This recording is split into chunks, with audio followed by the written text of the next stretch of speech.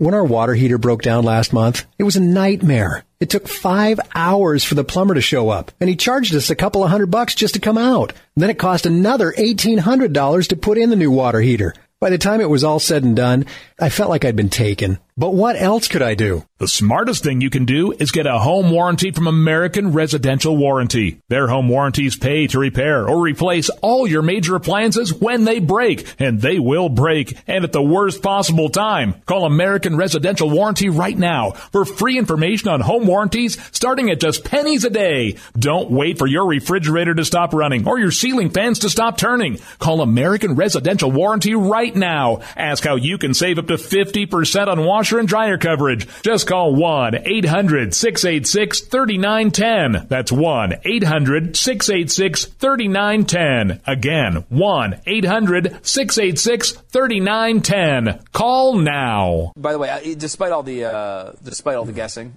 and speculation, Al Gore 150 to 1 to become president. 150 to 1. It's pretty good odds.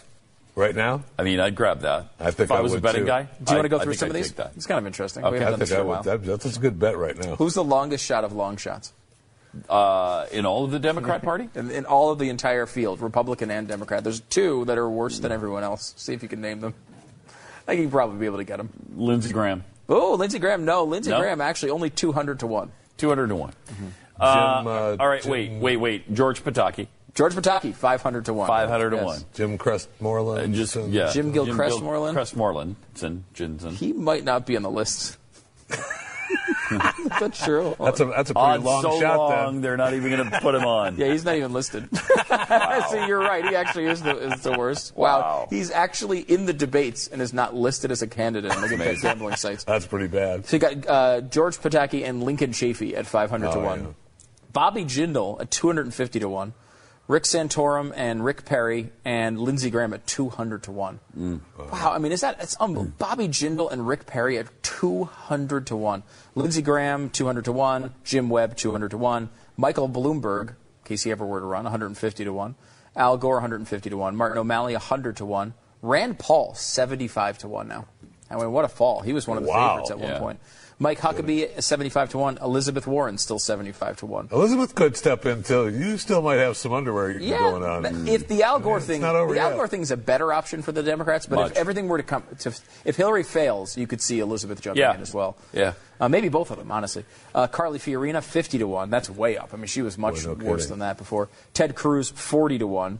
Again, that's still wow. Chris Christie, 40 to 1. Ben Carson, 30 to 1. John Kasich, 25 to 1.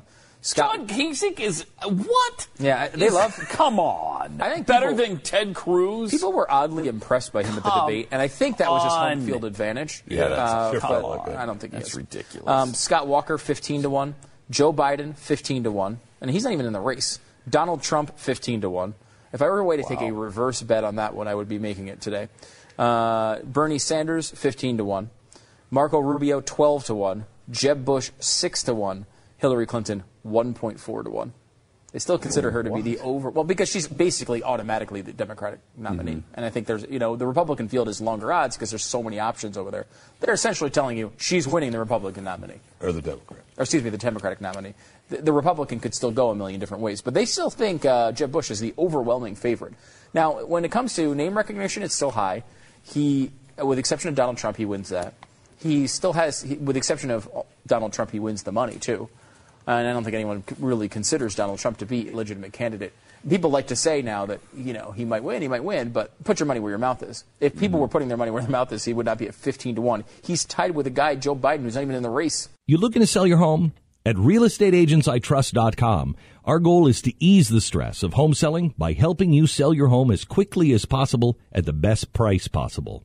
Hi, it's Glenn Beck, and I want to thank you. In just the last few months, thousands of Blaze Radio listeners just like you have contacted our agents.